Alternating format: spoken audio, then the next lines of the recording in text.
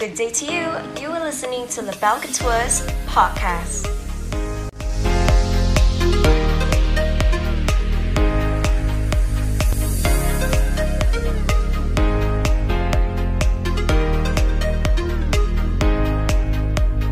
Hi everyone. Welcome back to another episode on Live Conversations. So yes, it's already past Christmas, 已经31号了。对，然后你要暗示我什么？明天 Happy New Year 了。我还以为你要讲要我送你礼物啊。也可以啊，你也可以送我啊，你都OK 啦，你送我这个牛奶啦。In our topic today, we'll be talking about is the best wedding album layouts. 这个其实因为我做这行很多年了，所以其实我也不知道会有什么问题问，所以他讲他等一下会问我一些问题，然后我就回答，然后因为我也不知道有什么好讲，因为可能我看的太多了，所以我也不懂有什么好。哇，麻了这个已经是关着眼睛都可以选了。有什么复杂的？Okay, but maybe Raiden, before we start, right? Why not 你自己介绍一下你自己 ？Other than 你是一个 bridal advisor from the Belle Couture，你还是谁？你跟我讲一下。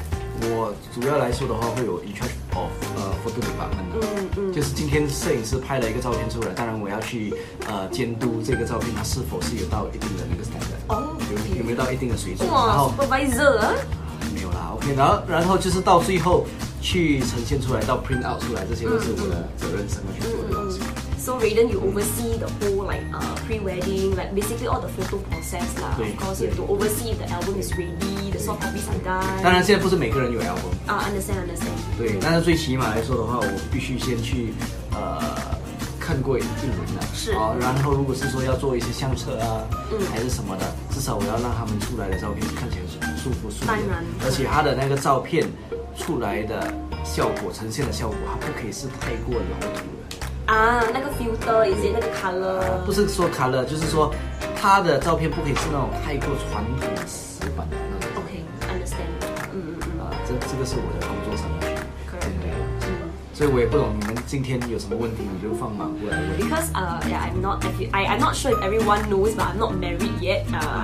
可能一直最近在想一些要 married 的事。没有 OK。Industry and there are a few things that I will wonder. For example, like after I finish my pre-wedding photo shoot, okay, so Raiden will call me, you know, your photos ready, come down to do some photo selection for your album. 我们通常不会 call 你啊，我们会直接放那个日期。早就放了哈。早就放了。所以 photographer 不管怎样，他在那个日期就要有那个 photo ready。OK， 好 ，OK fine.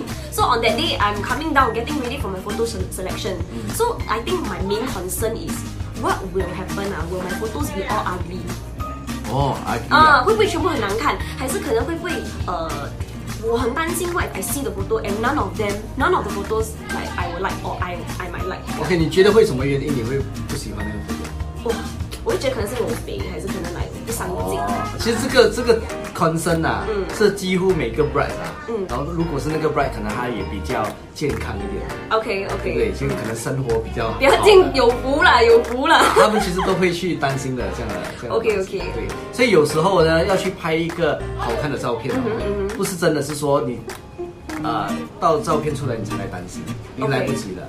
所以通常你在于选膏的时候，然后怎样去选一个膏看起来会比较有自信，比较看起来比较瘦，对不对？又或者怎样的 make up， 怎样的 hairstyle，然后这些其实刚开始就要去做这些准备。So all these things, of course, it sort of like matches and of course affects the photo editing process, right? 对。OK 啦， so high chance 我应该是很瘦的啦，当天。然后过后在 photographer 拍照的那一关，他就会看你的情形，他会看你 concern 的东西，然后他可能会用一些拍摄的手法来进行 photo illusion 这样啦，避短扬长，就是把你的强项显示出来，把你的缺点跟它掩盖起来。最直接的做法来说的话呢，就是好像抓一些角度。OK， 抓角度，对，好像你的脸型是尖啊，还是怎样的这些要会去看，要去抓角度。抓角度。然后第二来说的话呢，就是说，如果有一些新娘子会比较大只，她可能 room 比较小。OK， 对。她也是抓一些角度，有些是在前面，有些在后面。OK 呀，我懂你意思。那个比较瘦小的就会在前面。 What if the photos that I choose I like, right? Will the photo advisor tell me, this photo don't suit the album?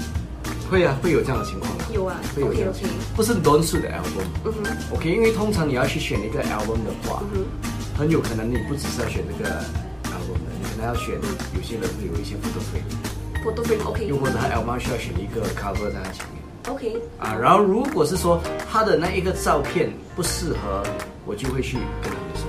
跟他们讲。对。And of course, will you recommend another photo for them? Like, okay, I think this photo will be. OK， 一般上会不适合来说的话呢，会有很多种情况。有一些时候是可能那一个照片，他如果坐在 album 里，他跟那个系列不够搭配。就好像你可能一整个系列是海边的嘛，突然间你要放一张草的进去。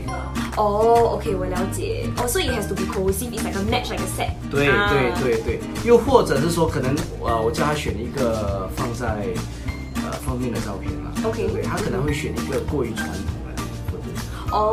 like you want the album like at least in front to be the key photo that will capture everyone's attention。其实我会看，因为我们会看不同的年代，不同的年代流行什么照片。如果你选的照片它并不是在这一个年代流行的，我会给予那个提醒。OK。就好像你看portrait 有些人他们选那个所谓的放大床头照，然后他们会选一些很正统的，然后我就会给他们一些 tips。你现在选的这个 style 是比较传统一点。OK。以前可能 parent 也是选这样子的。OK。你确定要这样子的吗？其实现在的话可能会比较 modern 的做法会是怎样的？可以选别的，你会我就会给他一些 suggestion， 因为很多人他们其实对于婚纱照他们还是在停留在上一代的。OK， 上一代人就是自己的长辈或者是自己的大哥啊、大姐啊，可能比较久的，所以他们可能那时候的审美跟现在不一样。我了解你的意思。对，如果他看了之后，他还是觉得是说，不行，我就是要跟着这样子的传统的方式来做，这样子我就会让他们。OK。对。那如果 when it comes to guests, when it comes to couples, when they come down, they are very indecisive. OK， 他始终要做一个决定。所以我觉得是说，不管他讲 indecisive OK， 他最后还是需要去做一个决定。Understand。如果那些照片是我认为都 OK 的，都好看的。如果是说有一些比较不适合，可能没有那么好看。又或者是说他那一个已经重复了很多了，我也会告诉他们。OK， 我了解。Some variations. OK. Now, is there such thing? Okay, so for example, like the layout for the album, right? Is it standard? Is it like a standard template, or for different couples you will plan different layouts for them?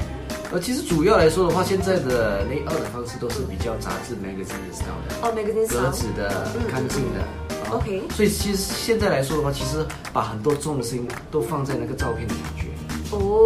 然后照片如果你拍的有感觉，然后你把它组在一起，像我所说的，不会像我讲的很乱。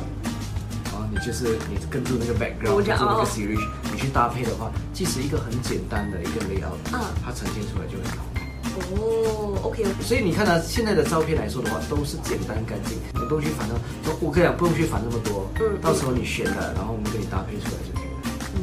So definitely trust your bridal advisor. Okay, so of course, as usual, before we wrap up on this video, maybe Raiden give us a few pointers. OK， 照片拍的好看，然后到时候相信那一个 advisor， 他给你的 advisor 要怎么去搭配那个照片，搭配照片，就跟他合作，对不对？就是这么简单。Trust the process. Trust your bridal advisor. Okay, so of course, I guess the bridal boutiques that you choose also makes a lot of difference. Whereas because for Nabelle, we have Raiden here to actually guide you and assist you with the photo selection. And of course, if you have any more questions like you want to know, you want to ask more, you can always call us, email us, comment in the video, or even just make an appointment to look for Raiden. And yeah, I'm sure that he can help you with all your wedding worries, your photo worries. So this is the end of the video. Thank you so much for watching. Happy New Year, guys! Bye! Hey, thanks for tuning in to LaBelle Couture's podcast. We hope to hear from you soon. See you!